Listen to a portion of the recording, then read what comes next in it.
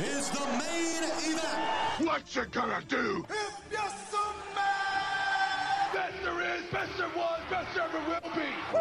Yeah! I am the game. Cause Stone Cold said so. Oh my God! What I'd like to have right now. Rest in peace. What a rush! To be the man, you gotta beat the man. Are you ready? Everyone has a price. I come here to fight. Standing ovation here. Let's go to our ring announcer. Introducing your old school pro wrestling nostalgia podcast, Beyond the Bell. They put Kevin Nash in the Hall of Fame, and a lot of people were wondering it was going to be Kevin Nash who went in or it was going to be Diesel. I really don't see anything that's different between the two because without Diesel, there is no Kevin Nash because, as he said, there is no NWO. I've been blessed, and there's a lot of the guys out here that I've worked with. I've been blessed with some of the best workers in the world to go out and perform on a nightly basis. And I've never said I was a great dancer, but I can definitely follow somebody that can dance. So to you out there that have been in the ring with me, I appreciate your due diligence, your patience, and your ability to occasionally kick me in the keister to get me to work.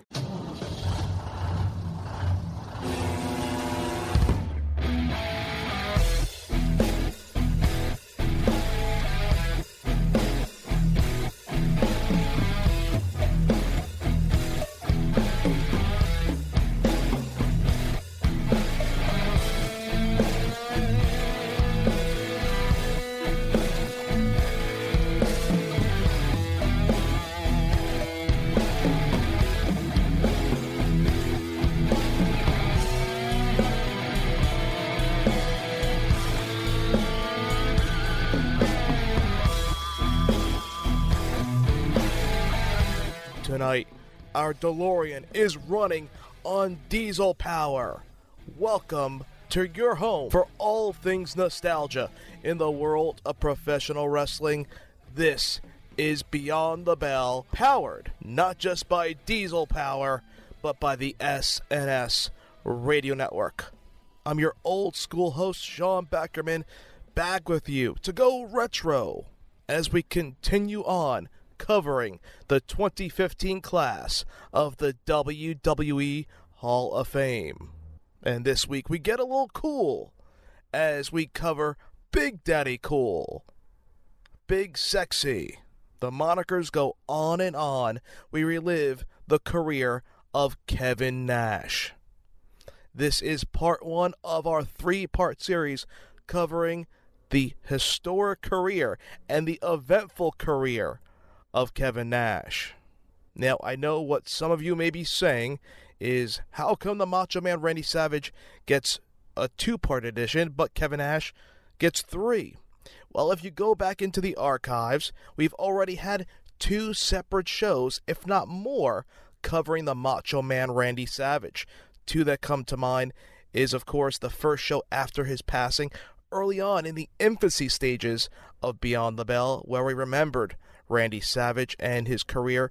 We focused in a very broad scope of his career, and we recalled some memories as it was so fresh and so shocking at the time, just a few years ago, losing the Macho Man Randy Savage, plus Macho Mania during WrestleMania season, during the previous WrestleMania month theme, now WrestleMania Rush, as we now call it on BTB. We cover Macho Mania, the historic feuds of the Macho Man Randy Savage during WrestleMania. Plus, we cover the Macho Man's feuds in Epic Encounters, Famous Feuds, as well as during the Hulkamania Chronicles, as one edition focused on the Mega Powers exploding.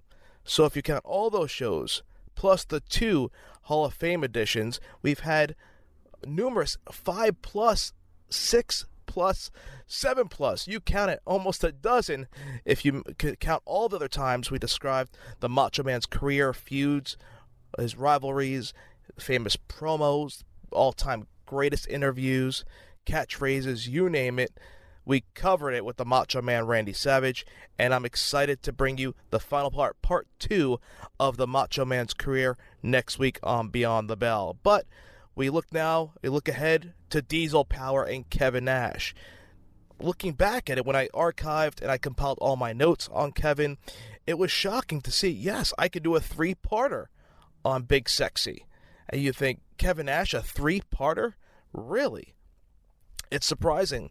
Well, it's surprising when you initially think about it, but when you go through his career, it's not so surprising because he's done so much in his career. He's gone and performed in so many other organizations outside of the well-known, of course, Big Daddy Cool Diesel that made him in the World Wrestling Federation to WCW, previously in WCW before even entering the Federation when it was part of the NWA. The numerous gimmicks he's had, going over to TNA and the independent circuit, plus his movie roles. He's done a lot, and he's been involved in a lot of moments, storylines, factions, controversial moments. He's done so much, being a booker, a wrestler, a bodyguard, now an actor, Hall of Famer. Nash has done so much in his career that I want to do it justice and cover every aspect of his life in the industry and even outside the industry as he transcended professional wrestling, not to the extent of The Rock, or Hulk Hogan. Hulk Hogan is an icon of professional wrestling. The Rock is just an entertainment icon. But Nash laid a nice spot for himself in the sports and entertainment categories. So there's so much to discuss about Nash. His gimmicks alone can create a 3-part edition. But tonight, part 1, we cover from the Master Blaster to Oz, Vinny Vegas, on to being diesel-powered Big Daddy Cool in the World Wrestling Federation. We cover his early days through his WWF Championship victory over Bob Backlund, which I was lucky enough to witness, surprisingly in person. I'll cover that tonight and my memories of watching that live in Madison Square Garden. We rounded off there as he culminates his World Wrestling Federation career at WrestleMania 12 and then closes the book on Diesel to open up a new chapter, which will be part 2 as Kevin Nash turns into an outsider returning to World Championship Wrestling. And then part 3 will discuss, of course, his return to the World Wrestling Federation, now WWE, and then entering TNA, coming back to the Federation, or now the E, as they call it, and then the movie roles and so forth. So that's the scope of the 3-part edition for Kevin Nash coming up in the next few weeks on Beyond the Bell. In between will be the Macho Man Randy Savage's Part 2. So much more to discuss. And at the end of our show, I'll make an announcement of a special theme month that you fans have been asking for coming up on BTB as we roll into the spring, into the summertime, getting pumped for SummerSlam as Beyond the Bell will be on hand in Brooklyn, New York to take you through SummerSlam 2015. I also want to discuss my WrestleMania weekend and the experiences I had in Santa Clara, enjoying a great show, witnessing WrestleMania 31, WrestleMania Play Button in person throughout all the festivities. I think I'll discuss that on a separate show in the coming weeks. So much to get through, so much to present to you. I know we're a little bit behind in capping off our Hall of Fame edition. Last year, we put off the last 2 inductees to this year as we just relived and archived Scott Hall's legendary career. But speaking of fellow Click member Scott Hall, Kevin Nash coming up tonight on Beyond the Bell. We cover the cool and memorable career of one of the most charismatic big men in professional wrestling. After this quick break, we take you back to the beginning and where it all started for a former basketball player, eventually turning his dream of becoming a professional athlete to becoming a professional wrestler. Don't go anywhere. Find out how he became Big Daddy Cool after this brief timeout.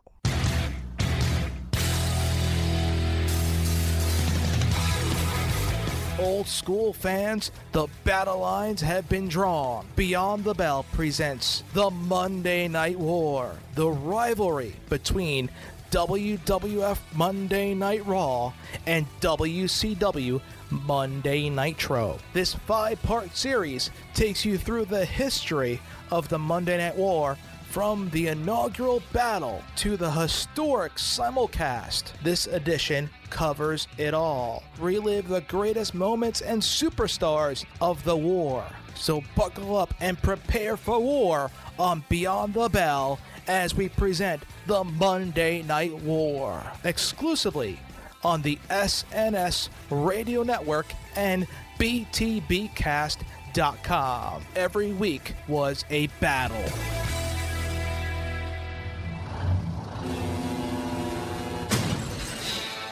Using unparalleled power and brute force. As Diesel, Kevin Nash was Shawn Michaels' invincible wall of protection. This is a Mack truck, and this man protects Shawn Michaels. 7 feet, 300 plus pounds. Nothing can slow this man down. Never before had a big man owned the provocative swagger of Big Daddy Cool. He was sexy. All the ladies wanted to be with the big guy. Everybody wanted to be like Kevin Nash. He was the coolest. Sunglasses on indoors, fringe on his leather pants. His hair, the way he walked, he was just the epitome of a cool guy. With Diesel's commanding look and an attitude to match, it was clear that Diesel was fueled for greatness. Diesel wins tag team titles, the Intercontinental title, and the World Heavyweight title. That was the Triple Crown, and here comes Diesel, and he does it in 1 year, and he does it in his rookie year. Bell rings a boot to the midsection. Backlund bit right over. Back jack, knife left. Backlund down to the canvas. Big Daddy Cool Diesel for the count. Yes, there you have it. That's it. Diesel winning the title from Bob Backlund in a record-setting 8 seconds. Diesel was the longest-running WWE champion in the 1990s. Nobody touches Diesel. Nobody touches a champion. While still dominating the competition in WWE, Kevin Nash pulled back the sports entertainment curtain once and for all.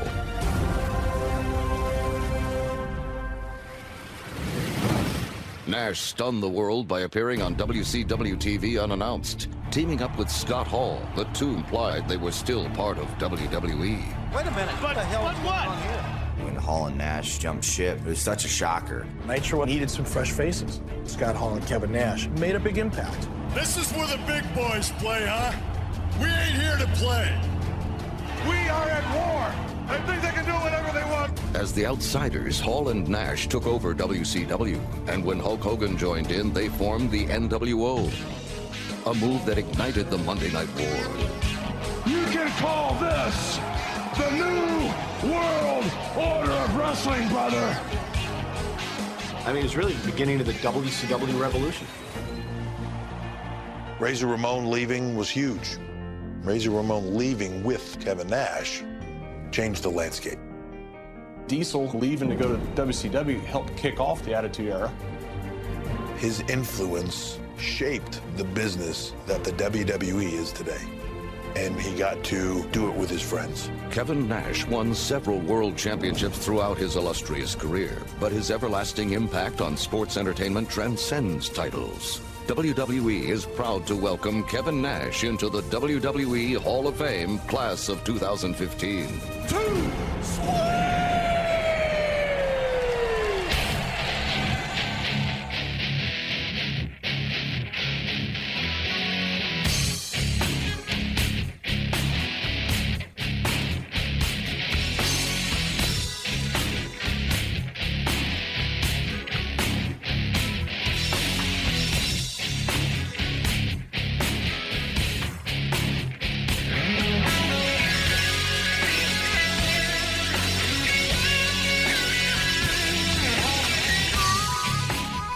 A former basketball player at the University of Tennessee, Kevin Nash always considered himself an athlete. He averaged 5.1 points and 4.2 rebounds at Tennessee, then left there to try his hand at a professional basketball career, playing some overseas ball. He was even invited to a Cleveland Cavaliers basketball camp. But when he tore a ligament in Germany in 1981, Kevin's career went in a vastly different direction. Talk about your basketball game. I mean, were you tough in the paint? Were you a rebounding cat? What was your game? Post up? Yeah, I was. I knew going in that they had plenty of offense. I knew they had Reggie Johnson, who was an all-SEC guy. He was a 6'10" offensive machine. Later on, we got Del Ellis, that played, for 100 years in the NBA. Was one of the greatest three-point shooters in the NBA history. I knew I was going to go in and just kind of play, do the dirty stuff, rebound, play defense. I always covered the toughest, the toughest inside guy they had offensively. I covered McHale. I played against a lot of good guys back in the day. Well, tell me about your career. Did you play 3 or 4 seasons there? 3. Okay, 3. You've got an altercation with the coach. How does this break down? What was the situation at hand? We're playing Kentucky at Kentucky, and that was our Tennessee's big rival. Gotcha. And late in the first half, one of our guys got fouled. We went up to the foul line, and back then we had 2 referees, so you didn't have that third referee. So when a referee was handing the guy the ball, and the other referee walked by us to our right-hand side as we were getting set up on the side, for free throw. Once you saw the one referee, his attention go to hand the guy the ball, and the other guy's back was to you. If you were a cheap shot guy, which I was, and a lot of guys were, and the guy next to me was a guy named Levon Williams, I think was his name. I think it was a Kentucky kid, came out of Denver, about 6'8", 6'7" guy, but good, pretty good body on him, and he was just the same as me, kind of a hatchet guy. And he just, I was starting to have a good game, and then up in Knoxville, I'd scored 10 points in a row on him. Ended up turning the game around, so they were going to get me out. So the guy elbowed me in the side of the head. I fired back at him, and kind of had a bench clearing incident. They threw me out of the game. So, my coach, being the genius he was, instead of just leaving me in the locker room, he brings me back for the second half, sits me at the end of the bench, where everybody can give me hell. They're throwing oranges at me, which was a common thing because we were the big orange. They throw oranges at us. So, I'm pissed off. I'm sitting there. I can't do anything. We end up losing. We're going back down the locker room, and he comes up to me and gets in my face and says, you happy now, motherfucker? You hothead. You cost us a game. You cost us a game. And I pushed him aside and walked in the locker room. So we got in the locker room. I was sitting down. I was undoing my shoes. He stood right over me and, started shit back up with me, and he just kept saying, you want to hit somebody, hit me. You want to hit, you're so tough. You want to hit somebody, hit me. And I just stood up. I fucking just open hand smacked him right in the fucking head. And so what'd he do? Did he sell it? He went down like a bitch. The fucking team looked at me like, what the fuck? Did he get back up? Did he try to come at you? Had he had enough? What happened? Yeah. He knew. He knew. He fucked up. Don't get up. He knew right then. He said that he brought the Detroit out of that boy. No, I thought he was typical for those guys. He was a Bobby Knight disciple. Gotcha. He was that guy. So then you get kicked off the team immediately? No. He got to the point. See, I've always at least had some street smarts. So I immediately got an attorney in town, and I figured, because they told me, he said, you're off the team, and, whatever. And I said, whatever. So we went back to Knoxville that night on a charter. The press had already got a hold of it, because when I pushed, I left the locker room, because my girlfriend was a cheerleader at the time, and I left the locker room to go grab her and tell her what was up, And when I pushed the locker room door, I pushed 20 reporters away from them. They were all sticking with their ear up against the door, so they heard everything. So it was immediately out.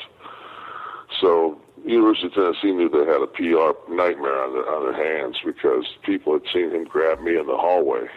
On Sunday, I got a call. We met over in the athletic department athletic director's office, you know, and they said, you know, we got to put this thing at rest. And so me and the coach came on TV and had a press conference and basically said it was just, you know, misunderstanding between you know, the old heated exchange between two competitive people. Heated exchange. You know, but nothing happened, you know. So when are you off the team? No, I finished the season, and we played Florida at home the next game, and I started because any change in the lineup would have meant that I was being punished. So the season's over. You decided not to come back for the fourth season? No, it was the spring semester, and we had an RA on our floor that was just an asshole, and he came down and said he smelled weed in my room, and I wasn't doing anything. Not you. And he said he wanted to search my room. Yep. I said no. He started to come in my room, and I fucking doubled him over with a gut shot, threw him out in the hallway. Well, he went and pressed charges with campus police, and they came, and you know they were acting like they were going to arrest me, and I told them I didn't put my hands on him. I said, "You ain't got a mark on him." So they just pushed him out of my room. I said, "You ain't got the right to come in my room." Patented shot to the drum, no mark, street smart kid. Nothing. So then they bounce you out. What happened? So then, so now it's like I'm on like double secret probation. Yep. So I've got a black studies class at like 6 o'clock at night on like Tuesday, Thursdays, and I'm walking across the middle of campus, and I'm smoking a joint, and this girl like comes and stands like dead in front of my my path. Yeah. And just stands there, and I try to walk around her, and she takes it. She says, "What is that?" And I said, "What is it?" I said, "You've never seen a joint before?" She said, "I thought so." I said, "What the fuck ever?" And just kept walking by and took a couple more hits, you know, so I could make it through class and put her out for the walk home. So she narked on you. Just nothing. You know, so then they kicked you out. Yeah. they built their case up, and that was the straw. So that was it. You're out of school on your ass, and then you end up in the European League. Long story short, how was the European League? Back then, it was like, you know, I equated it to playing like mid-level. Any dough? Mid-level college. Any dough? Two-ish. Gotcha. Like about $200,000. Oh, that's good money. Shit, especially back in the day. He spent a few years in the 202nd Military Police Company in Germany, working on regaining his mobility and repairing the damage. After the knee injury healed to an extent, Nash entered the world of professional wrestling, training at the National Wrestling Alliance Mid-Atlantic's power plant. What was your impression of Jody? I mean, a lot of people, you know, Jody was one half of the Assassins, and Jody and his partner were a hell of a damn tag team, drew a lot of money wherever they went, and Jody was gold on a microphone, one of the most menacing, articulate promos with a message of destruction that would draw money that anybody ever heard. So what was your first impression when you met Jody? Jody was big. You know, by the time I met him, he was always a big man. But I mean, Jody was heavy. But the thing that amazed me was like he'd get in the ring and he'd run the ropes. I mean, he could still, and he was older, you know, and he was probably 350, but he could motor still. You know, he could still move. What was it? What was the focus of his teaching with you? Or was it more bumps? I'm sure he wasn't teaching you at your size chain wrestling. So what was the bulk of his training as it pertained to your structure and who you were? He based everything, you know, how it was so different back then. You know, right. You can attest to this that they didn't smarten you up for a long time. No, the business was still real. Yeah, I mean, the first thing they did was, first day you pay your $1,500, you go down there, you do 500 Hindus, 500 step-ups, push-ups, sit-ups, and run the ropes, and then get somebody in there that's a shooter, and they sugar you.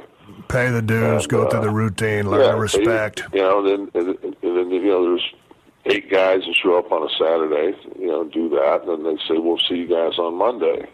Well, come Monday, the only asshole that walks back in there is me. The rest of them said, fuck this. I went to a football game that Sunday with my wife and couldn't even get to my seat. I could, up and down the stairs at the Falcons game, I couldn't even walk. But I showed up Monday, and Jody wasn't even there. One of the other guys was there, and the guy sitting there drinking a beer. And I said, I am here for my training. There's nobody in the facility. So he gets on the phone and basically says, Jody, that big fucker came back. And he's like, all right. So they brought Dwayne Bruce came down, and Jody came down, and we went through some stuff, and they just the first thing was just lockup. We did lockups for that day. That's all we did was lockups. And Dwayne Bruce was probably 5'6", 5'7". So right. You imagine that was good learning session, locking up with a 7-footer. So finally, Jody got out there and worked with me, and Jody and lockups were so different back then because they were so the lockup part was so snug, and then you just immediately went to that work. But it was that was the first thing they taught you, so it was almost like you thought in your mind, like, oh, this is a shoot. Damn right. I mean, a lockup is the beginning of any match, and it's one of the most important parts of any match. And, truth be known, and anybody that's in the ring, you set a pace. I mean, you set a tone with that lockup. Hey, you out there to do business? Snap in here, motherfucker. Or is it going to be some lackadaisical, laissez-faire horse shit? A shitty lockup, is a great start to a shitty match. Yeah, I agree. I mean, it's just, and I'll watch guys. It's every the thing that I learned from Jody was that you're not going to have to do as much as anybody else. B, when you do something, make sure it looks good. It's just like lock up, grab that head. I mean, it was such a different business. Whatever you do, make look good. You ain't got to do a whole lot of anything, but what you do make look good. The NWA Mid-Atlantic was on the verge of breaking away and becoming World Championship Wrestling at the start of the next year. Nash began his wrestling career as a bodyguard and the bodyguard of Woman, who was at the time managing Doom. So the manager had a bodyguard.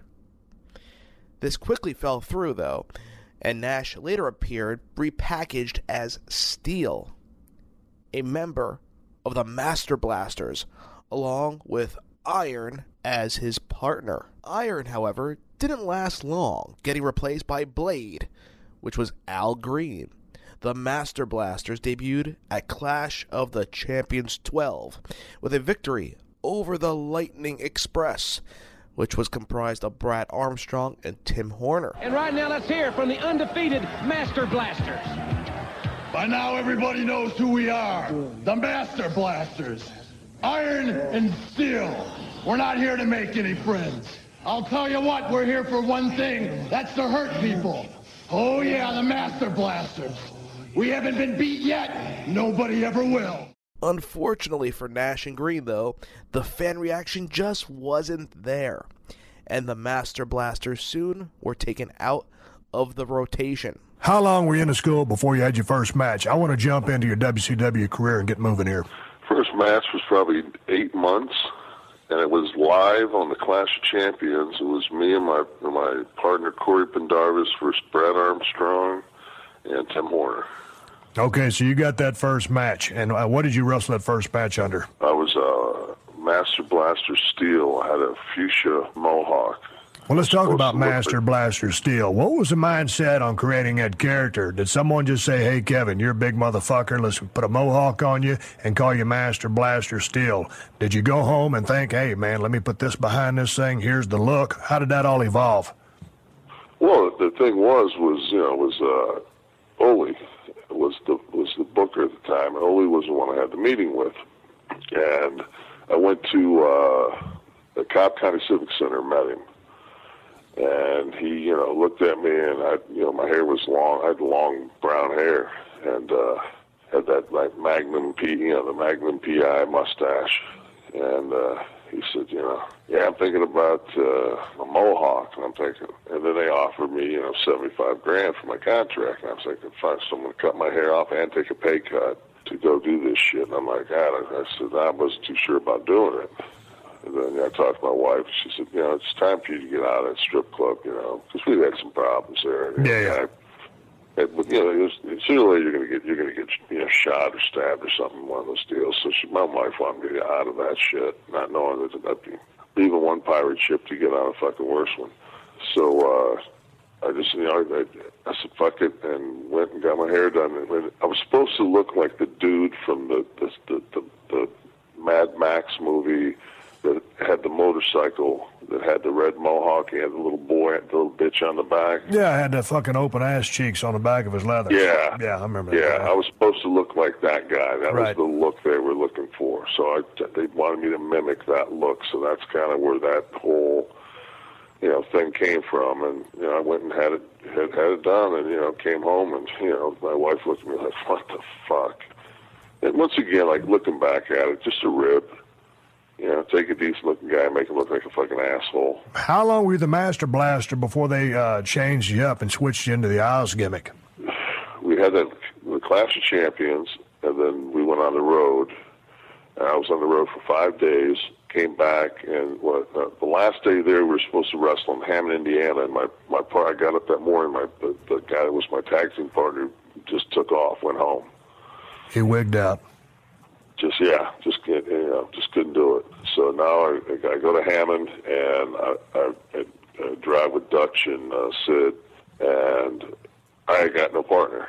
So I looked there and Grizz, opening match was Al Green versus somebody. I don't know who it was. And Al Green, they walked over and grabbed Al and said, "You're gonna wrestle with this kid in a tag, this guy." So we shook hands and went out there, and Al was a much better hand than the guy that was that I had. Right. Al had been around a couple of years, so at least I had. So the other guy was just fucking drizzling shits. I mean, they told me when they brought him in that this guy would be able to work the match, and you just come in on the heat until you weren't so green. Well, hell, we get down the first night and to go over the match with Armstrong and Horner, and Jody says take an arm, and the guy, my partner, didn't even know how to take an arm. And I'm like, Jesus, man, we're fucked.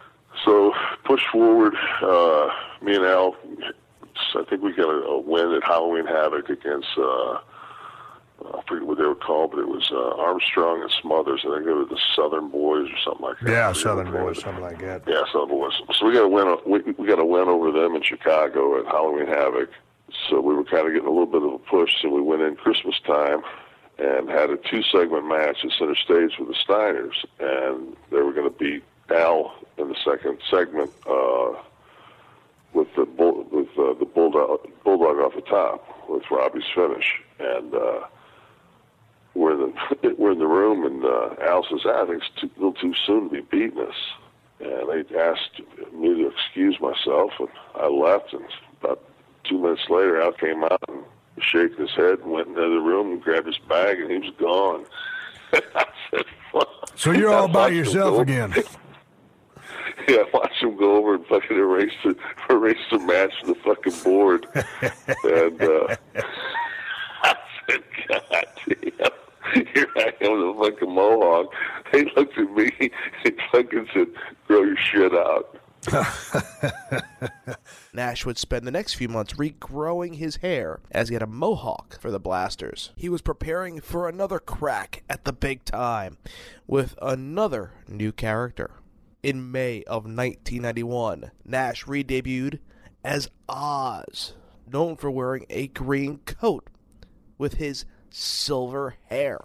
I don't understand that. I mean, the company or Dusty had him do his hair silver or white or whatever it was, and I mean, Kevin was just such a big guy that he really didn't need that, but maybe it was his in-ring work at that point just needed something else, and Dusty thought that Oz would do it.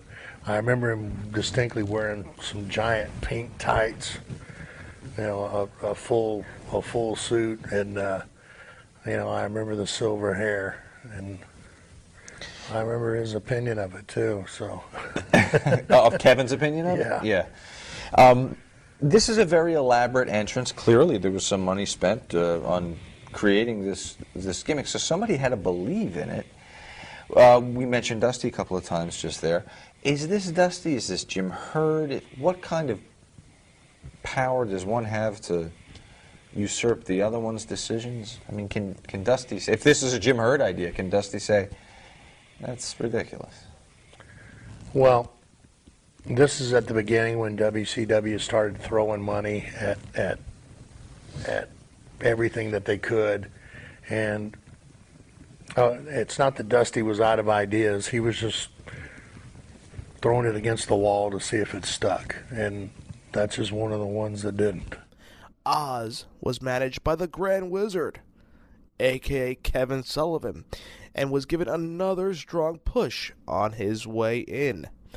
It's rumored that the main reason for this character was that Ted Turner had recently gotten the MGM catalog, which included The Wizard of Oz, and this led to a character being made to support the movie. At the very first Super Brawl, Super Brawl 1 Oz barely worked up a sweat, exercising more on his walk to the ring, on a yellow brick road, of course, than he did destroying Tim Parker in less than a minute with his Tornado Slam.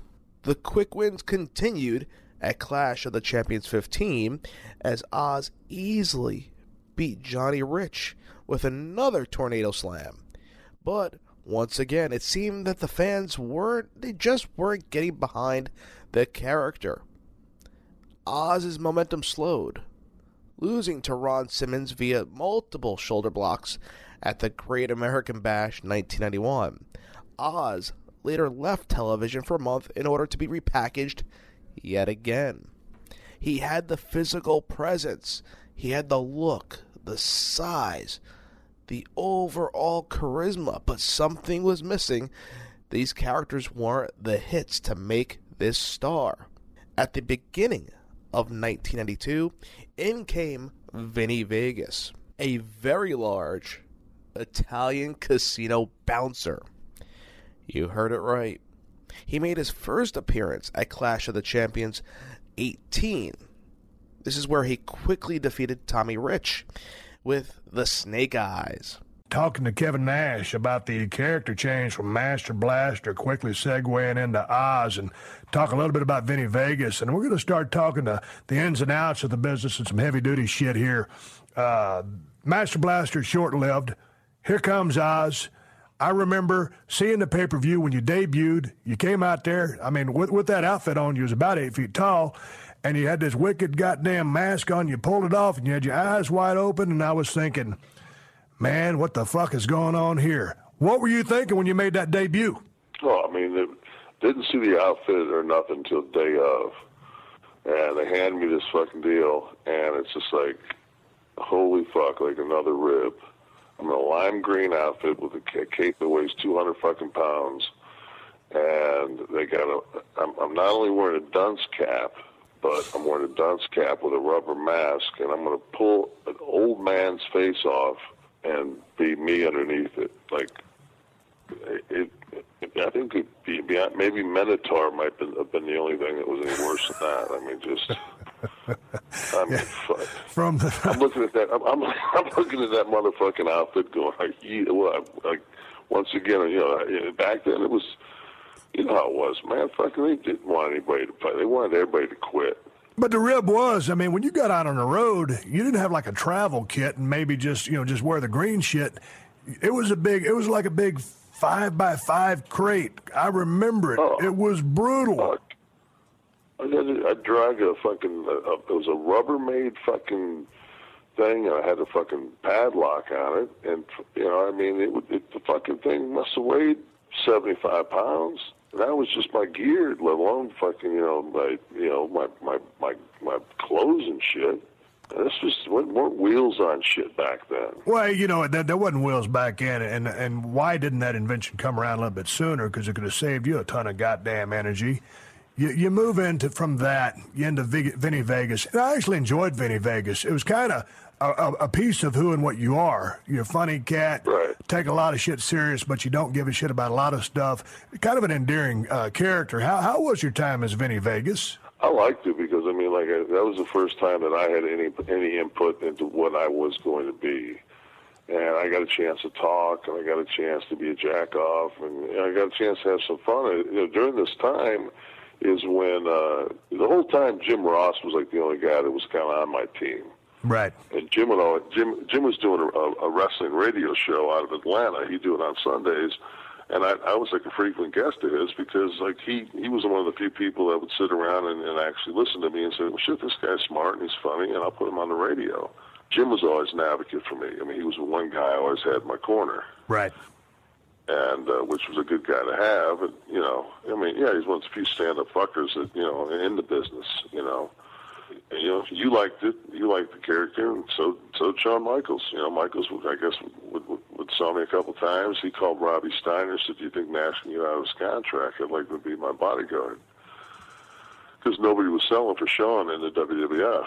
And just jumped to it, man. I got a phone call from Robbie. They were in Green Bay, and he said, hey, can you get out of your contract? I said, fuck yeah, I'll get out of it somehow. And I just drove the next set of TVs. I drove with Wyndham to Dalton TVs and just looked out the window the whole time and didn't say a word, just, tried to do the work. And he bid it and said, man, you're not yourself. What's up? I said, my wife says she's going to leave me if I don't get out of the business. And he said, well, fuck, man, what are you going to do? I said, I got to get out of the business. He said, well, talk to Ole.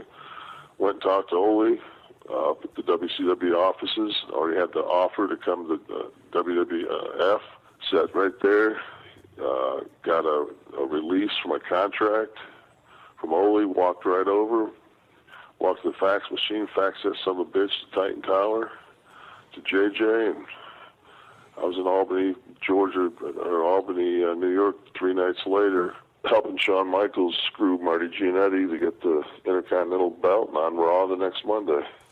When I first saw this gimmick, I said to myself, is that Oz? Because you cannot forget about the size, the height of Kevin Nash. He joined Harley Race's a half-ton of holy hell stable. Yes, you heard it right.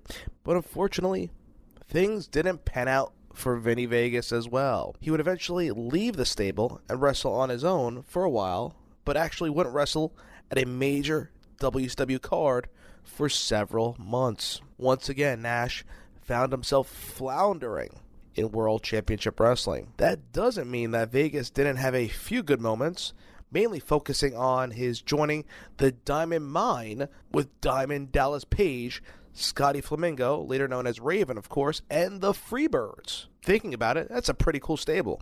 Also, let's mention that Vegas was briefly around the Diamond Stud at this time. His later partner and best friend, Scott Hall. Vinny Vegas made one last major appearance at Clash of the Champions 22, when he was scheduled to arm wrestle Van Hammer for the title of Strongest Arm, as Van Hammer had won a Jesse the Body Ventura sponsored tournament at the end of '92 for the title.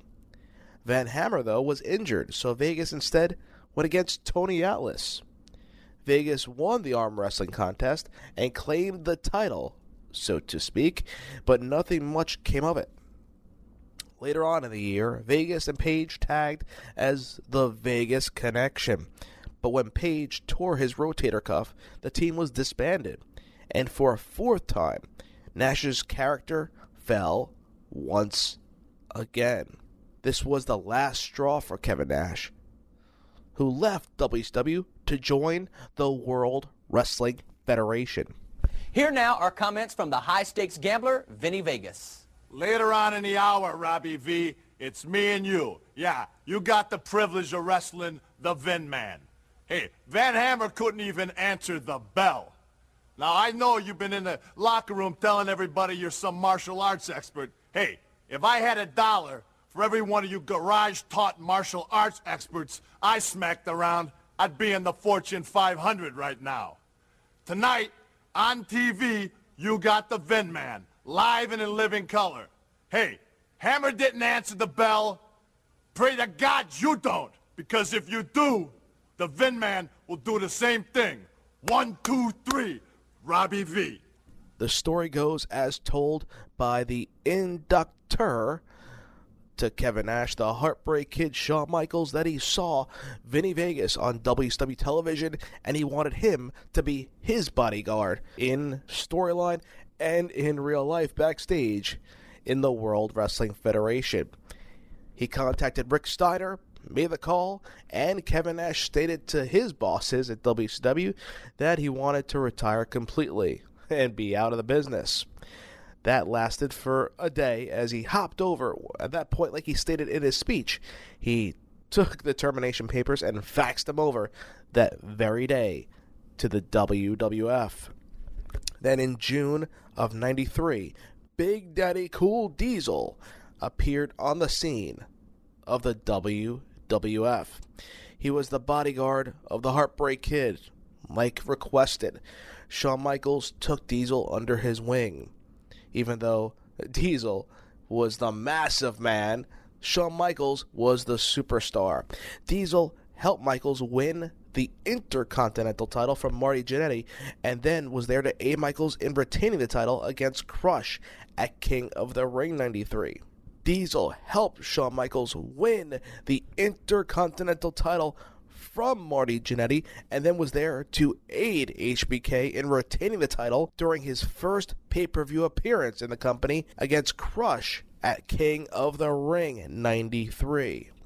Diesel would prove key in Michaels' success, especially winning titles, retaining titles, as well as protecting him backstage from the massive heat he was garnering. But also during this time, Diesel was interested in building his own wrestling career in the Federation. At the Survivor Series '93, Diesel teamed up with Adam Bomb, Rick Martel, and Erwin R. Shyster IRS in an elimination match against Razor Ramon, Marty Jannetty, the 1-2-3 Kid, and the late replacement Macho Man Randy Savage.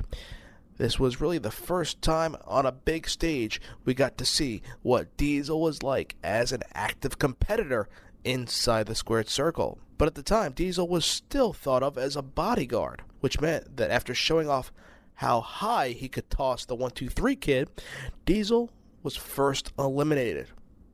He would fall to the late, great co-Hall of Famer Macho Man Randy Savage. During the event, Jannetty and the Kid were the sole survivors, with Diesel's team falling to defeat. But this would not be the last pay-per-view appearance for Diesel, as it was only the beginning. Diesel made his first major impact in the Federation at the 1994 Royal Rumble. This was a perfect example of how the Rumble can help make new stars, and it did just that. At a very lackluster year in Rumble history, this event did help make Diesel, especially during the early stages of his WWF career. He came in at number 7 and began destroying everyone, to the shock of the crowd. After eliminating many of the first combatants in the Rumble, he seemed to earn the fans' respect. It started to build and build as they cheered every time he tossed someone over. It took nearly a half dozen superstars to get rid of him, as he finally took it to the next level. Vince McMahon saw the potential in Big Daddy Cool Diesel after that night. Also during this time, the feud between Shawn Michaels and Razor Ramon had continued. In turn, this benefited Diesel along the way. In April of 1994, Diesel faced Razor for the Intercontinental title, and with Michaels' interference, Diesel won the match, earning his first wrestling gold. Diesel kept defending the title over the next few months, hanging on to it even while staying by Michaels' side. Less of a bodyguard now, and more of a tag team partner / best friend. Despite the setback of losing by disqualification to Bret the Hitman Hart for the WWF Championship at the King of the Ring, Diesel and Michaels continued to dominate the WWF. This was emphasized as the duo would win the WWF World Tag Team titles from the Head Shrinkers. One half of the Head Shrinkers was also a co-Hall of Famer this year. Amazing, huh? This was at an August house show Diesel, HBK, two dudes with attitudes was their name, would become tag team champions. It seemed everything was perfect for the duo, but that all changed at SummerSlam 94, where Diesel was defending the Intercontinental title against fellow best friend, Clique member, Razor Ramon. A miscue led to Michaels super kicking Big Daddy Cool, knocking him out and allowing Ramon to take away the singles title. This started friction between the two wrestlers, which culminated at the Survivor Series that year in 94. Diesel and Michaels joined Owen Hart, Jim Neidhart, and Jeff Jarrett to take on Razor Ramon, the British Bulldog, the 1-2-3 Kid, and the Head Shrinkers. Diesel dominated, and Michaels wanted in and accidentally hit BDC. Diesel went down, and a furious Nash went after Michaels, causing the whole team to go to the dressing room. With all of them counted out, Ramon was labeled as the sole survivor. This began the rift between the best friend and solid relationship of HBK and BDC. One of the signs as a viewer that I remember that really triggered that they were going to split these two up and Diesel was ready to take his career to the next level was when they would come out and Shawn Michaels would shoot right in front of Diesel with the tag team titles. And I remember seeing them on TV, shocking, as I didn't read the results. At the time, there was no internet, and I didn't know that they won the tag team titles at a house show. And all of a sudden, they had all the gold. The tag team titles were in their possession. And when Shawn Michaels shot right in front of Diesel as they walked out to the ring, you got a sense that the cocky HBK was not having the popularity that Diesel was garnering. The friendship between Diesel and Shawn Michaels was over. The tag team titles were stripped from them a few days later. Diesel didn't stay without gold long, though, as I decided to attend with my father, as typically we would, at the... Previously, there were monthly garden cards, and as the early to mid-90s were coming throughout the new generation era leading into the Attitude Era, those monthly cards would get less and less and more sporadic at Madison Square Garden. But I attended with my father, front row, to witness a typical garden card. I believe it was an afternoon show, a matinee. So that usually would mean it would be a Sunday event. And on the card, midway through the event, was Bob Backlund, then World Wrestling Federation champion, defending the title against Diesel. So I thought to myself, and my dad thought as well, that this was, a practice run to see how Diesel would do at the main event level for the main championship. It wasn't expecting anything big. Yes, the title was on the line, but we thought, of course, this was a test run for television to see how Big Daddy Cool would do at the main event level. We were all shocked that night. The crowd erupted as in 8 seconds, Diesel crushed WWF champion Bob Backlund to become the new World Wrestling Federation champion at Madison Square Garden.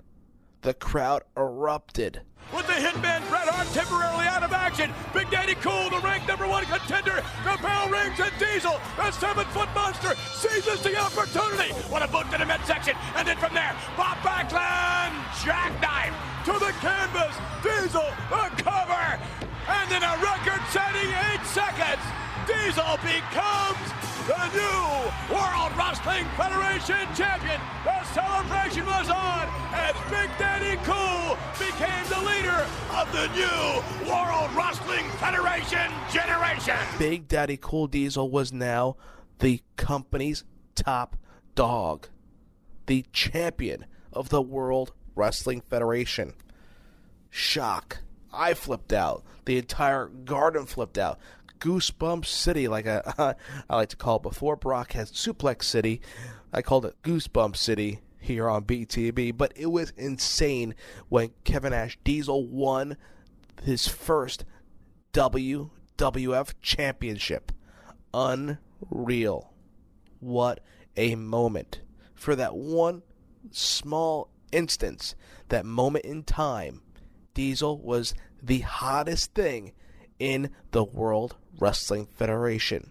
It didn't eclipse or come, looking back at it, come nearly as close to Hulk Hogan winning his first WWF Championship at the Garden, but at that moment it felt like it, because you were going through this new generation era, superstars leaving the WWF, transitioning happening, and there was a lull. There was some lackluster, I'm not saying effort, the superstars gave it their all, but from a storyline perspective, the gimmick-wise, the WWF was going through a rut.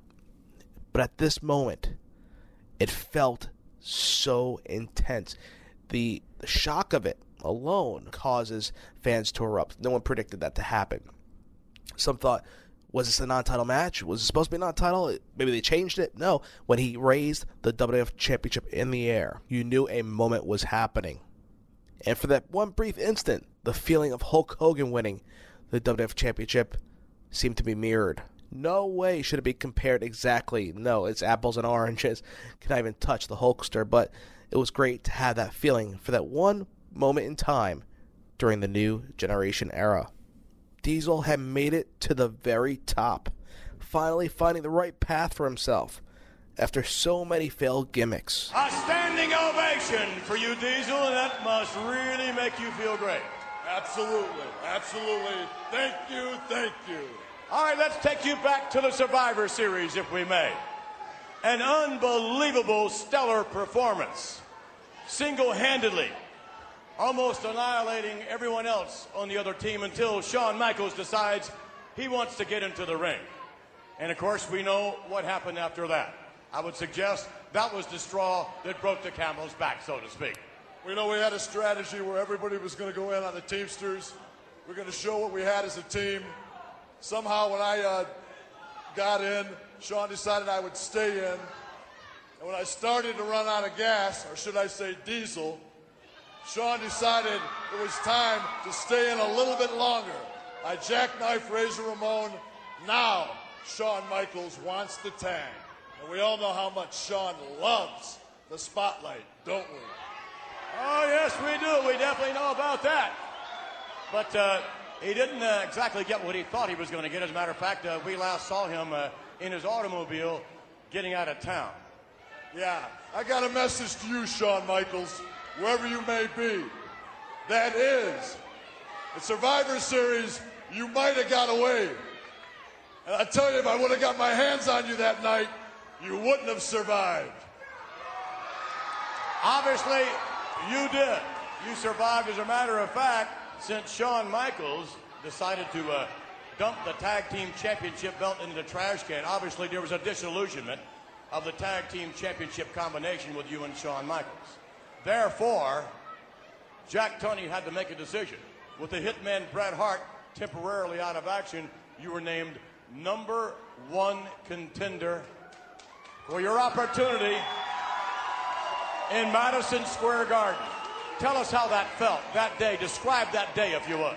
Well, I woke up at 4 o'clock in the morning because I couldn't sleep. I was scheduled to fly in from Pittsburgh at about 8 o'clock. I took an earlier flight so I could get into the city. I took a cab from LaGuardia into the city and decided I'd walk the streets. I walked the streets of New York City, and a person here and a person there wished me good luck. And as each person came to me and wished me good luck, I felt a little bit better about my chances. And as the day went on, after a couple of hundred people came up to me and said, "Hey, Big Daddy, do the job tonight at the Garden. Bring home the gold, Big Daddy." Well, like Jackie Gleason says, how sweet it is because Big Daddy has got that gold. Yes, but I would suggest that you have not heard the last of the man who is the master of the cross-faced chicken wing, Bob Backlund. Hey, Bob, now besides those bow ties, which I got to say are quite stellar, hey, you're a real wrestler, you're a real man, I respect you. If you get the cross-wing chicken on me, hey, it might be trouble for Big D, but you know what, Bob? You got to get it on me. You got to get it on me. Whether or not that can be accomplished, I guess maybe time will tell. The Hitman Bret Hart is watching us tonight, temporarily laid up. As a matter of fact, we had him on the phone a few minutes ago. Any words for the Hitman? Well, I don't know Bret that well. I did combat with Bret in June at King of the Ring. It was 30 minutes of hell. The man is a great competitor. He was a true champion. I don't like the way Bret Hart's belt was taken from him, because I know, and everybody out there knows, that if they were waiting on Bret Hart to give up on his own, Survivor Series would be going on right now. I have to agree with you there. Now, I've been a champion for a few hours, a couple of days. It's all new to me. But if there's one thing I can do, one thing I can emulate from Bret the Hitman Hart, is I want to become, as he was, a fighting champion. Bret never. Yes, the fightingest champion of all time. Bret never turned down a challenge. I'm not real proud of the way I got mine, but he didn't turn it down when the time came. And Bret, enjoy that great family you have right now. Enjoy your time off. I'm sorry about the injury, but I'll tell you, as a man with my word and my hand out in front of you, anytime, anywhere, Bret Hart, you want a shot at this belt, brother, you got it. That's a promise from Big D. All right. Any last words of wisdom? On lives the new generation and the World Wrestling Federation. Yeah!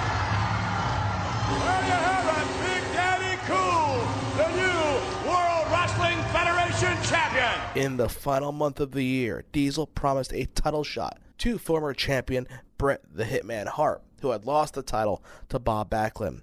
While promising the title shot to the Hitman, his old rival, while refusing Shawn Michaels, who was upset that his bodyguard had the title before he did. Like Shawn Michaels mentioned during his Hall of Fame speech, that Shawn Michaels said to Vince, "Great, so I brought this guy in, and now you're giving him the strap. He's getting over. Meanwhile, I'm not even the champion." Shawn Michaels, legitimate gripe, but it mirrored in storyline fashion. As Diesel was WWF champion, this enraged the Heartbreak Kid, the man that brought him into the company. Then, at the 1995 Royal Rumble, the Heartbreak Kid, Shawn Michaels, would show all of his frustration and show what he could do by winning the Rumble match, becoming the #1 contender to Diesel's championship. After months of feuding, the former friends went at it at WrestleMania 11. Michaels brought in someone new, a new bodyguard to cover his back as he took on his former bodyguard. Shawn Michaels brought out Psycho Sid Vicious, the former Sid Justice from his first run in the WWF, from the former Sid Vicious from his WCW run to now Psycho Sid. The two became aligned. Shawn Michaels had a new Psycho and Vicious bodyguard in Sid, but in the end, Diesel proved to be too strong, giving HBK a jackknife powerbomb to put him out, retaining the WWF Championship. Even though Diesel was the champion, he was not in the main event final match at that year's WrestleMania, as it was headlined by Lawrence Taylor taking on Bam Bam Bigelow. Later on in the year, Diesel and HBK had buried the hatchet between them, once again joining up as a team. Two dudes with attitudes were back. Diesel went on to engage in a heated feud with Bret the Hitman Hart. In November, Bret Hart and Diesel decided to settle things at the Survivor Series 95, making their world title match a no countout, no disqualification affair. Hart got the roll-up pin and won the championship away from Diesel, ending his year-long reign. A furious Diesel powerbombed Hart repeatedly after the match, turning heel once again. Going into 1996, Diesel had a mission of getting back to the World Heavyweight title. He also wanted to retrieve the title from the man who took it from him, the Hitman Bret Hart. At the Royal Rumble of '96, Diesel first appeared by attacking The Undertaker, costing him the world title as Hart got the win. Diesel then went in as one of the favorites that year in the Rumble match and lasted for a long while after entering at number 22. Although he was a force, throwing out several superstars, Diesel got caught at the very end by a Shawn Michaels superkick, sending him to the outside and giving Michaels a back-to-back double two-time Rumble victory. Despite the loss, Diesel still had a shot at the title. He took on Bret Hart for the championship at In Your House 6 in a steel cage match. The cage was designed to both keep the superstars in the ring, in the match, competing, and to keep The Undertaker out near the end of the bout. However, just as Diesel was about to escape, The Undertaker suddenly appeared through the ring floor, through the apron, pulling Diesel into the depths of hell. Hart escaped and retained the championship heading in to WrestleMania. Diesel and The Undertaker continued their feud in the coming weeks, with moments like Nash destroying one of Undertaker's caskets while finding himself, quote-unquote himself, it was a dummy, a wax statue, whatever the case. It looked identical to Diesel laying inside a casket. At WrestleMania 12, the two met up, with The Undertaker surviving multiple power bombs and coming back to give Diesel the Tombstone Piledriver, winning the match. During this point, as a fan watching, not knowing exactly what's going on behind the scenes, you had a sense that Diesel was changing, evolving. Something was happening. Something was brewing. You had a sense that Diesel was not in the future plans for the World Wrestling Federation. Why? He was a former champion. He was Big Daddy Cool. He still had great fanfare, whether heel or babyface. By this point, Diesel was playing out the rest of his contract. He was set to be leaving the company. I had told him all along, you match the money that Turner does, and I'm staying. I don't want to go anywhere. Right. But at the same time, like I said, I got an 8-month pregnant wife. And I don't know how much money I'm going to make each year, and it's hard to raise kids. I'm looking I'm a businessman, family man, but I'm a pro wrestler too. That's what I do, and I don't care what anybody said. I was playing for the New York Yankees, and I was going down in the fucking Toledo Mud Hens. I might have been getting fucking double the bank, right. But, man, there was no way on God's green earth that there was perception that WCW was anything but a second-rate pro wrestling company, period.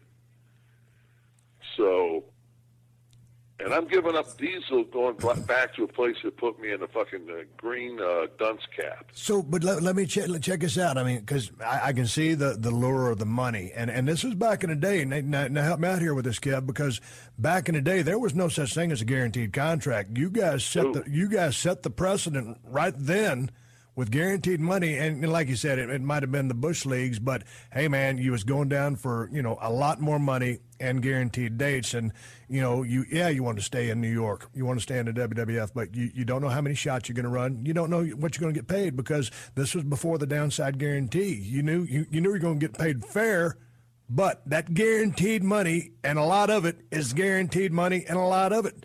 So you had to do what you had to do for you. Yeah, and it was a situation where it would have been a lot harder. It was Scott made the decision first that he was going to go. Right. And then we went to Louisville and we did an In Your House pay-per-view. And the finish was supposed to be, I screwed Taker out of beating Bret at the Rumble. And that was the time when I flipped Taker off when I left the ring. And then we went to Louisville, and it was In Your House, and I had Bret in a cage, and what I wanted to do was I wanted to powerbomb Bret turn, and then when I went to turn, that's when Taker was going to come up through the bottom of the ring and grab me and pull me down to the depths of hell, and we did that whole angle where, I crawled out.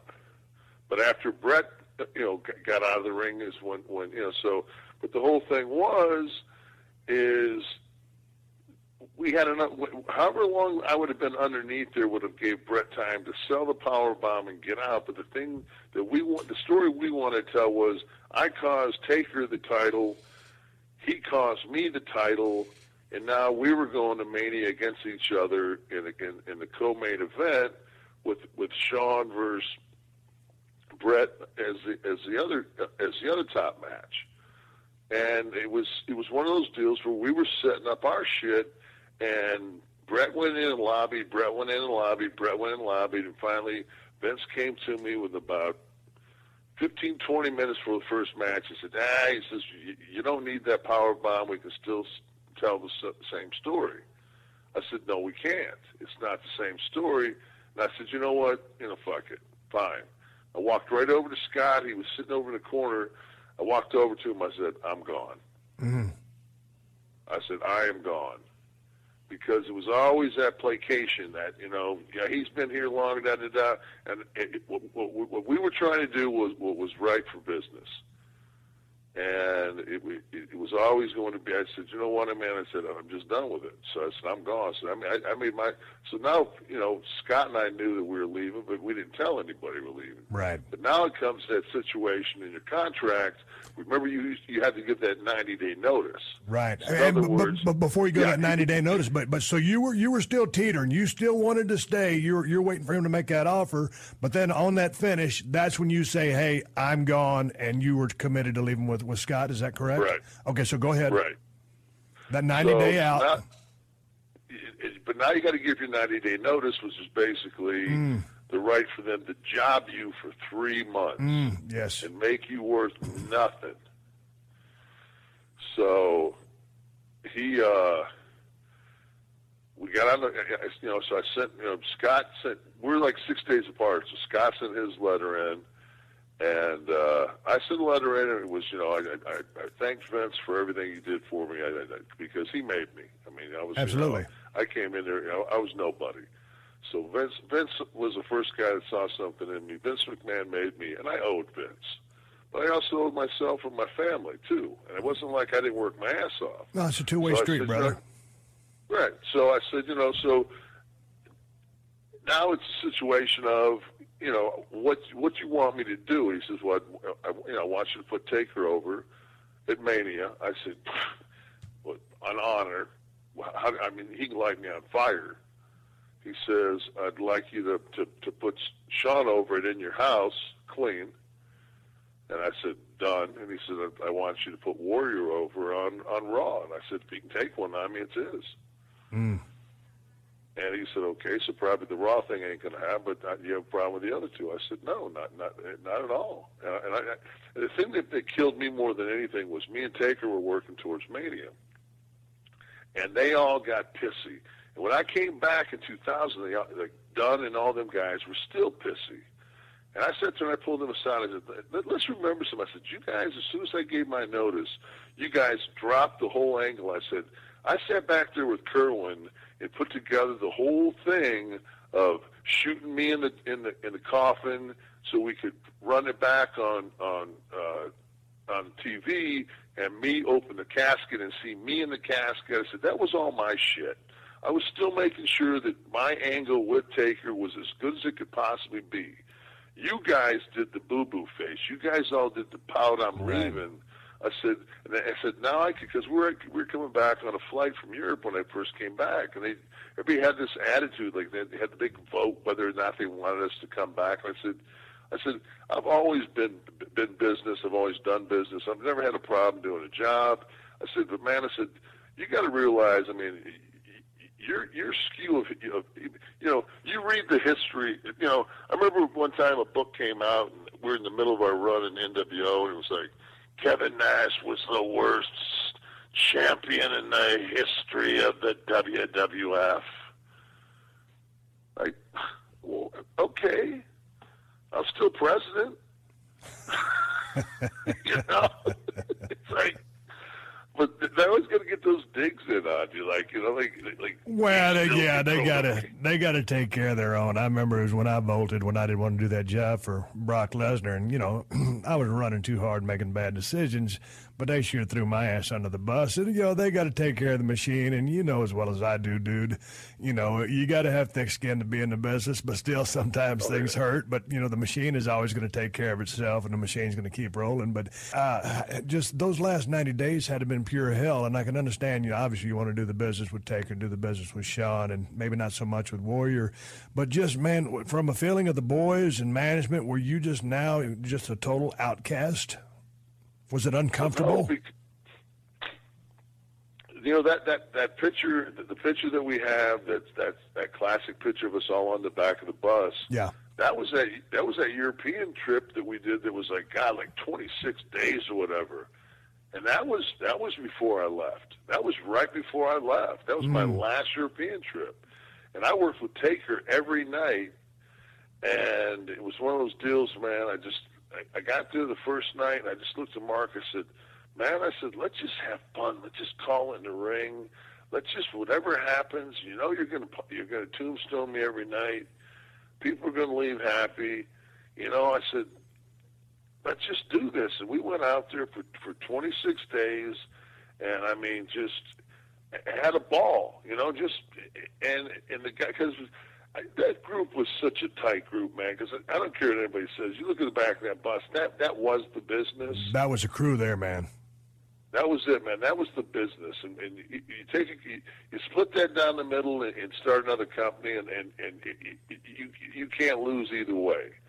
So, you know, you look at that situation and you say to yourself, you know, there's your attitude era right there. There's the NWO, there's DX, there's Stone Cold, there's Taker.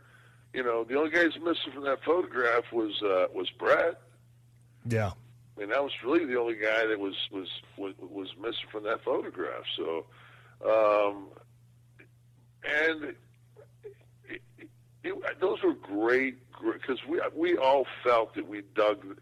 You know, Hulk and them left. And the Garden was at like $112,000.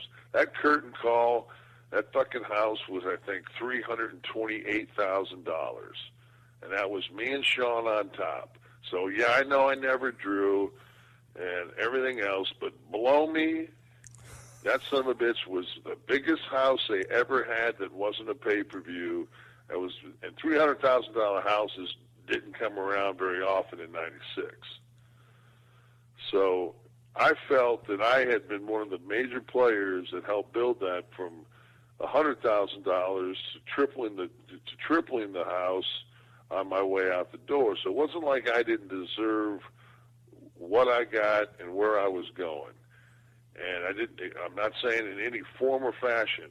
I had the chance to go out on a nightly basis and work with the Austins, the Michaels, the Scott Halls, the Bret Harts, the Undertakers. I went out there every night and worked with a Hall of Famer. So, and I'm not saying I didn't need it either. I'm not saying I was, you know, Lou Thesz, but I could always do my part. But I was just lucky enough to. People will sit there and they'll say, you know, this guy asked me the other night. He said, give me your Survivor Series 5-on-5. I said, all right. I said, well, my team's the Clique. I said, then I'm going to go against Hogan, Austin, Rock, Taker, and Andre. I said, maybe I'll have to throw Bret in there instead of one of those other big guys so we can get some movement at the beginning. I said, that's my era guys. Andre's the only guy that I never worked with. It's been well documented, especially here on Beyond the Bell, as well as on the WWE Network, multiple DVDs and releases. Eric Bischoff of World Championship Wrestling was attempting to compete with the World Wrestling Federation on Monday nights, creating the Monday Night War. And in turn, he was going after WWF superstars. Hulk Hogan would leave, Macho Man Randy Savage, and others. And now he would approach Kevin Nash. Vince could not compete with the money offered from WCW and Ted Turner, and as a result, he had one final pay-per-view match in the WWF. This was at Good Friends, Better Enemies in Your House, where he took on his best friend, the Heartbreak Kid, the WWF World Champion, Shawn Michaels.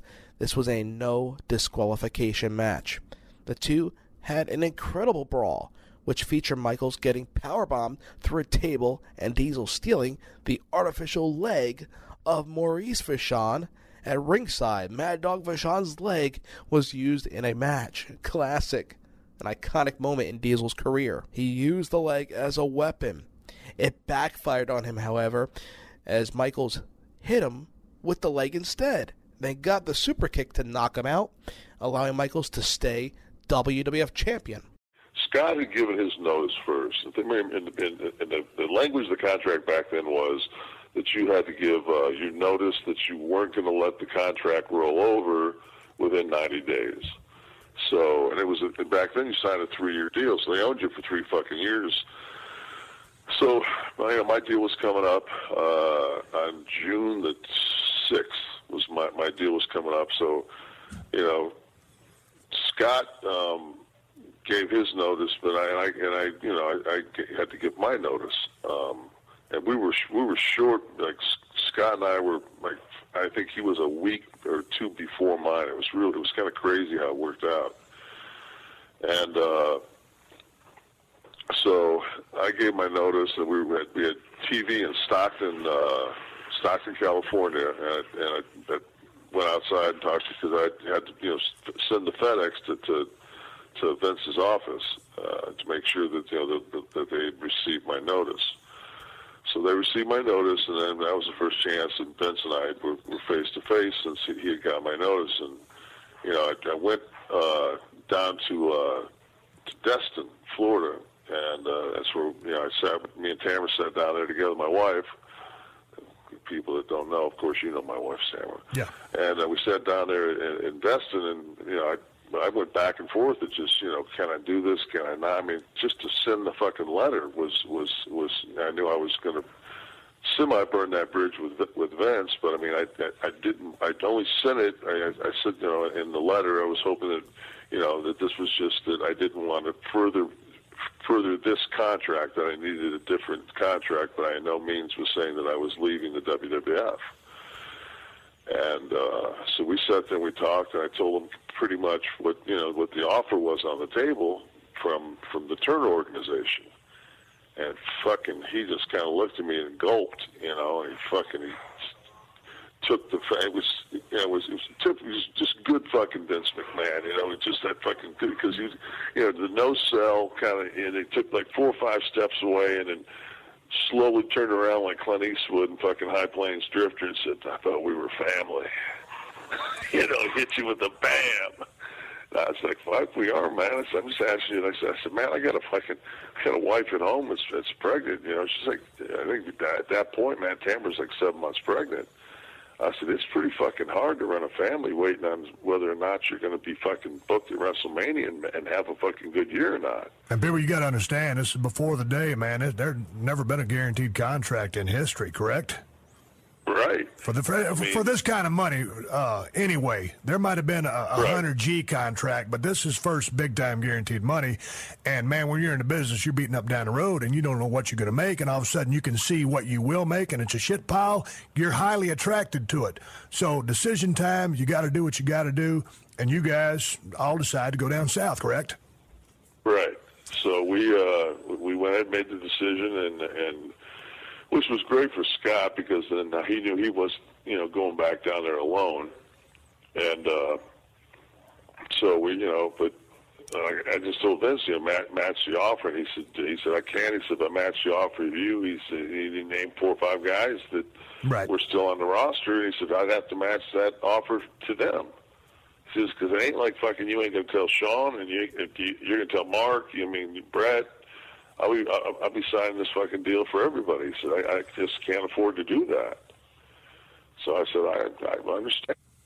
hope, let's hope we stay friends. I said, but I got to do what I got to do. And then he said to me, he said, well, I'd like you to put Taker over at WrestleMania. I said, fucking, it would be an honor to put Mark over. I watched that motherfucker work with broke ribs, And, yeah, Mark's one of the toughest guys in the history of the business, and a stand-up guy that everybody loves. So you did business with him.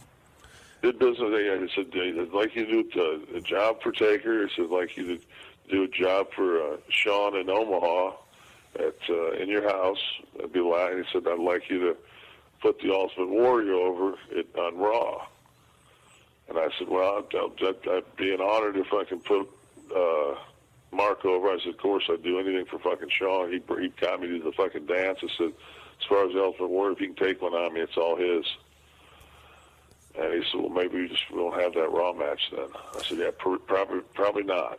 So then we roll into Madison Square Garden, and it's you guys in a cage, right?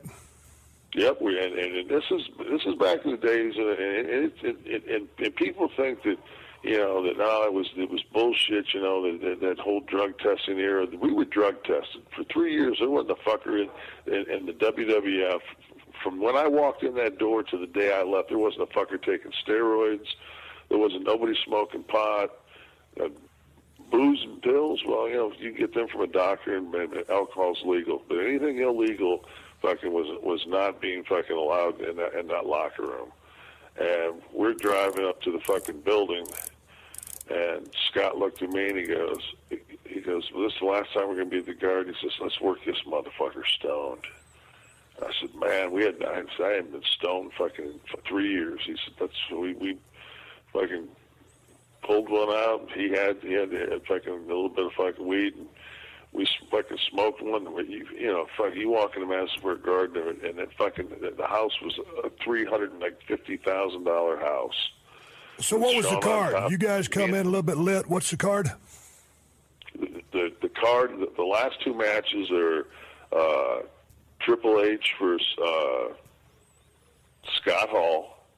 And then the main event is in a cage for the world title is Diesel against the champion, Shawn Michaels. So it was you and Shawn in the cage at the end. They had already worked. Yeah. I had jerked the curtain that night. I was like a second or third match. And because that's what I did, I was at the curtain watching the matches. I watched everything go down. You guys, who was in the main event? Was that Shawn and you? Yeah, me and Shawn. It was you and Shawn. The match is over. And then here comes Triple H, X-Pac, and fucking Scott. No, X-Pac wasn't there. It was just X-Pac wasn't there? He wasn't there. It was Thanks just for correcting me. Go ahead. Yeah, Hunter and Scott came down the aisleway, but they came back down the aisleway after just having a match. So Shawn super kicked me, walked over my body, AKA Bruno style, walked out the fucking door, hit the floor, and then took another 2 steps, turned back and looked at me, and then he kind of shook his head and walked back in the door, and then picked me up. If you remember, he kind of picked me up on my head, kind of like the Wounded Warrior type thing, and kind of I came to, and I kind of, because we didn't want to not sell his kick, so I went to the ropes and kind of sold. They gave those guys time to come down. We all did our things, and the thing was, we said, hey, this is our last time in the Garden. Can we do this thing? And Vince didn't think anything of it. We were supposed to be going out to dinner afterwards, and it just kind of took on. But it wasn't like we just did it. I mean, so y'all didn't break it down. Y'all didn't say, hey man, let's go out there and give one big fucking hug. It was just kind of in a moment type thing that happened. Yeah. Because, man, as it was going down, you got to understand, man, people that listen these days, I mean, everybody's kind of smart to what's going on. But back then, the business was still, even after all the exposés, the 2020s and all the bullshit, the business was still somewhat protected. And damn sure it was protected in Madison Square Garden in a steel cage. All of a sudden, you guys go out there and hug, and I'm thinking, what in the fuck is going on from the curtain? I can't believe what I'm seeing. It was shocking, dude. That's a shoot. I didn't know I didn't know where to shit or wind my watch. You guys are hugging in the Garden. Yeah, I mean, it was one of those things, man. It wasn't planned. It was organic. It was 4 guys that have been fucking through hell and back for so many years.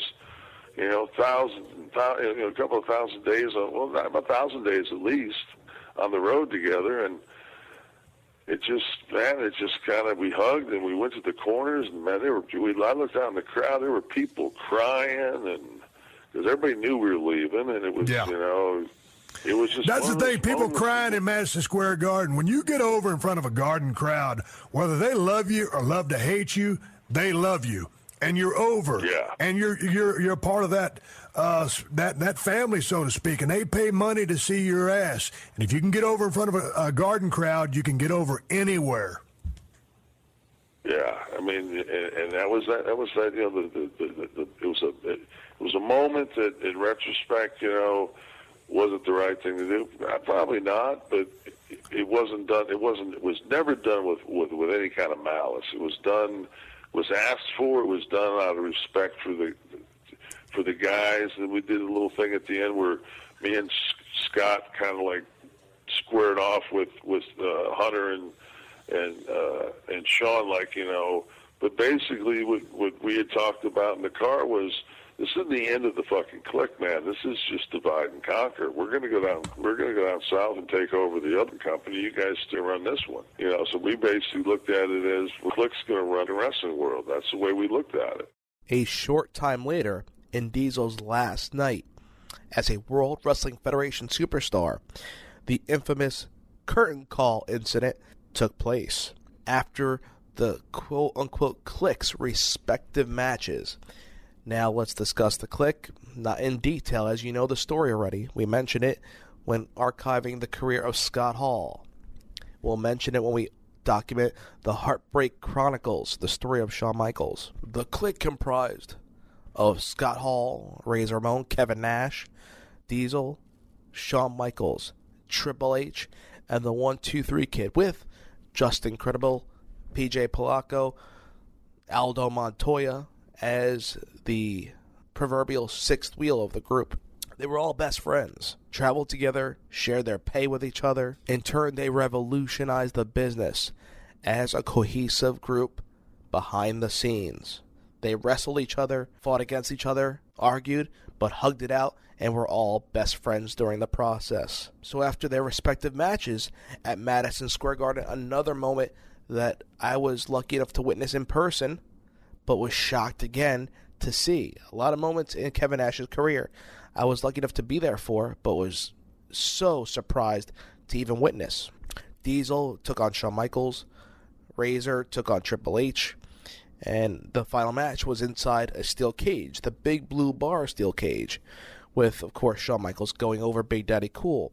So Nash, Hall, Michaels, and Triple H all hugged inside the squared circle together and said their farewells in front of the fans, breaking the proverbial code, the secret good versus evil pact, kayfabe. Nash and Ramon, Scott Hall, then left the company that had built them into huge superstars, heading over to the competition where their gimmicks had failed, their old stomping grounds, World Championship Wrestling. What would happen in Kevin Nash's career now? The second phase, or some would say even the third phase. His initial phase was his debut in WCW, the second phase as Diesel in the WWF, now entering another phase of his career. This time going back with his best friend, the former Diamond Stud in WCW. Razor Ramon and Diesel were now headed to WCW, but of course they couldn't be known as Diesel and Razor, both names copyrighted by the World Wrestling Federation. On part 2 of this Hall of Fame special, we'll document this next phase of Kevin Nash's career as these two huge superstars in the World Wrestling Federation became outsiders in World Championship Wrestling. Promotional consideration paid for by the following.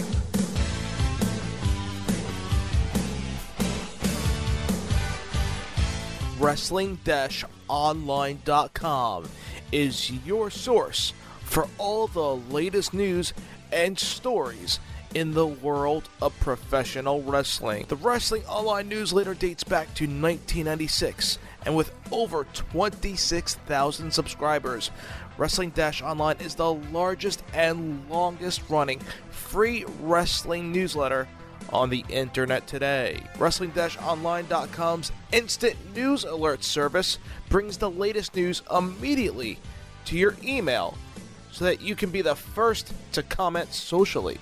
The instant news alert service is free of charge and will keep you updated with the latest breaking news, delivering you instant updates before the Wrestling-Online newsletter is even released. Take your news on the go with the Wrestling-Online.com mobile app for the iPhone, iPad, Android, and BlackBerry devices. Wrestling-Online.com for over 20 years, providing wrestling fans with the latest news and happenings in professional wrestling and sports entertainment.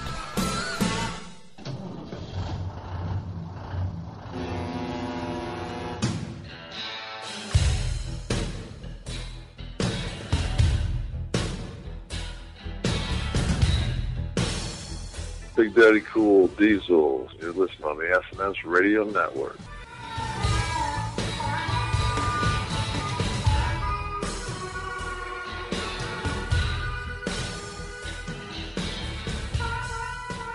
Well, fans, it looks like we're almost at E on empty as we wrap up part 1 of this 3-part edition, reliving the memorable and Hall of Fame career of Kevin Nash. What gimmicks, a Master Blaster to Oz to Vinny Vegas, on his way to arguably one of the most popular characters in the mid-90s, Big Daddy Cool Diesel, where he met up with fellow best friends and Clique members Triple H, Shawn Michaels, Scott Hall, Sean Waltman, X-Pac, 1-2-3 Kid, and occasionally just incredible PJ Pelago, Aldo Montoya. The Clique were formed in the mid-90s, and a lot would change for Kevin Nash as he enters the late 90s into the Attitude Era and the Monday Night War between the WWF and WCW. Nash was in the thick of it. We cover his entrance into WCW, his rise and fall in the promotion as the rise and fall of WCW would happen, how he became booker of the company, all the gimmicks and storylines involved with the New World Order, the trials and tribulations he had with his best friend Scott Hall during that point. All this culminating in part 2 of the history, the retrospective series covering now Hall of Famer Kevin Nash. Like I mentioned, in the upcoming weeks, we wrap up the Hall of Fame editions. 2 more parts covering Kevin Nash, but next week, part 2, the final part, covering the career of Macho Man Randy Savage. We left off talking about Randy Savage losing the career-ending match against the Ultimate Warrior at WrestleMania 7. What would be next for the Macho Man? The broadcast booth, and then eventually his opportunity to shine in a different promotion as he would leave the WWF onto WCW and the latter part of his memorable and Hall of Fame career as well. Plus, we will return just in a couple of weeks back to the Stone Cold Chronicles. It's been put on hiatus for WrestleMania Rush during the month of March, but we return, and it kind of fits because where we left off, Stone Cold Steve Austin left the World Wrestling Federation after neglecting and denying the opportunity to put over Brock Lesnar in a random match on Monday Night Raw. He vanished from professional wrestling, so he kind of vanished from Beyond the Bell for a point.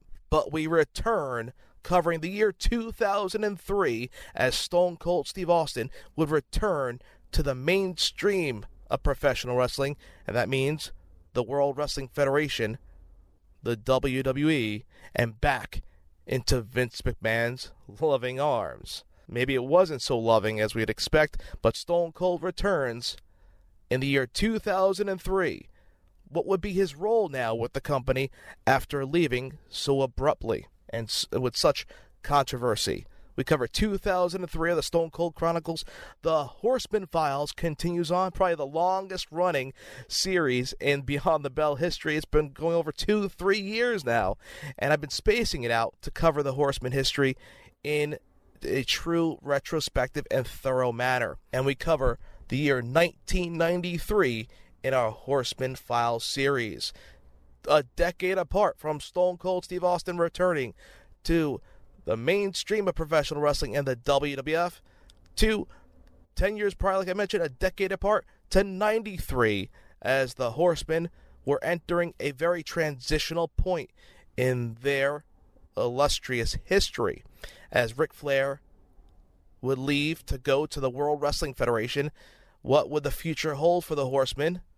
Could they rebound? Could Ric Flair, if Ric Flair would come back, which we all knew he would, when he returned to WCW, what would the future be for the Four Horsemen? We cover all that in the 93 edition. Plus, the big announcement as we wrap things up here tonight is that you fans have asked for it, and we will give it to you. I promised you. Throughout the month of June, that's my birthday month, I decided to give back to you fans. As a result, we will present your fan picks, the episodes, the shows that you wanted to hear, you wanted to be covered on Beyond the Bell, and I'll be releasing that content and what you'll be hearing over the next few weeks during the summertime in June on BTB. I can give you a hint right now, one of which will involve the music and memories, the memorable moments of Extreme Championship Wrestling. Yes, we closed the book on ECW 101, but that doesn't mean it's over talking about the land of the Extreme. We cover ECW's greatest hits in music and greatest hits in moments, barbed wire steel chairs and boom boxes, the music of ECW, and some of the greatest moments in which you can check out on the WWE Network as well as on YouTube Daily Motion. We'll also discuss some statistics from ECW as well as some key matches that you can go back and relive. You fans asked for it, I will bring it to you. As well as I compiled a 3-part series. Again, WCCW is not over. You guys wanted more world-class championship wrestling? You got it. I compiled a 3-part series, a 3-part special, but we'll split it up, of course, over the next few months. But part 1 will debut for you fans, your fan choices, kind of fitting the ECW style. I'll be answering your questions that you've had about world-class championship wrestling, the most common questions, the most unique and interesting questions that I think will round out our world-class series, all mixed together with some of the classic world-class championship wrestling entrance themes or music videos played on broadcasts. Due to copyright issues and licensing fees, we don't really get the true essence of WCCW on the network as it's dubbed over, as due to those issues like I just mentioned. As a result, I thought it'd be great to hear the actual music played during that era of world-class championship wrestling, so questions mixed in with music for that special on WCCW. All this coming up over the next few weeks, including our brand new 101 series, You Fans Asked For It. We closed the book on ECW, we covered WCW, and now we're going to relive the AWA, the American Wrestling Association, hailing from Minneapolis, Minnesota. Vern Gagne's company covered on Beyond the Bell. So get ready. AWA 101 upcoming on BTB. Connect socially, guys, to Beyond the Bell at BTBcast on Twitter, BTBcast on Facebook, ringannouncing.com, BTBcast.com, and the SNS RadioNetwork.com. So fans, enough of my blabbering and jabbering. We'll wrap it up for this special, sexy, and cool edition as we were running on Diesel Power. Kevin Nash, Part 1 in the books. We cover the rest of the Hall of Fame class over the next couple of weeks. Nash and Savage on Beyond the Bell. We'll wrap it up. We'll take it home. Our old school music, the theme of the week. Of course, fits Kevin Nash. One of my favorite songs during the New Generation era was Kevin Nash's or Diesel's second theme in the Federation. His first Diesel theme was just a motor running for a truck, but his second theme was a motor running into that classic blues, hard rock kind of tune entitled Diesel Blues. If you recall, it was from the WWF Full Metal, the album. And it's been played and replayed, re-released, remastered, I believe. And it was, I remember, another popular track on the WWF Anthology album, that 3-disc set, that classic entrance theme set. But now things have all changed with iTunes, where you can set singles out, which I love now. Couldn't wait for themes to debut and be released, and now we enjoy it on a common basis via iTunes, or as well as on YouTube, other sites as well. But we'll take it home with some Diesel Blues, a great song that summarizes this great era for Kevin Nash as he was WWF Heavyweight Champion. Until next week, this is your party host, your old school ring announcer, Sean Beckerman, signing off. As always, stay old school, my retro friends.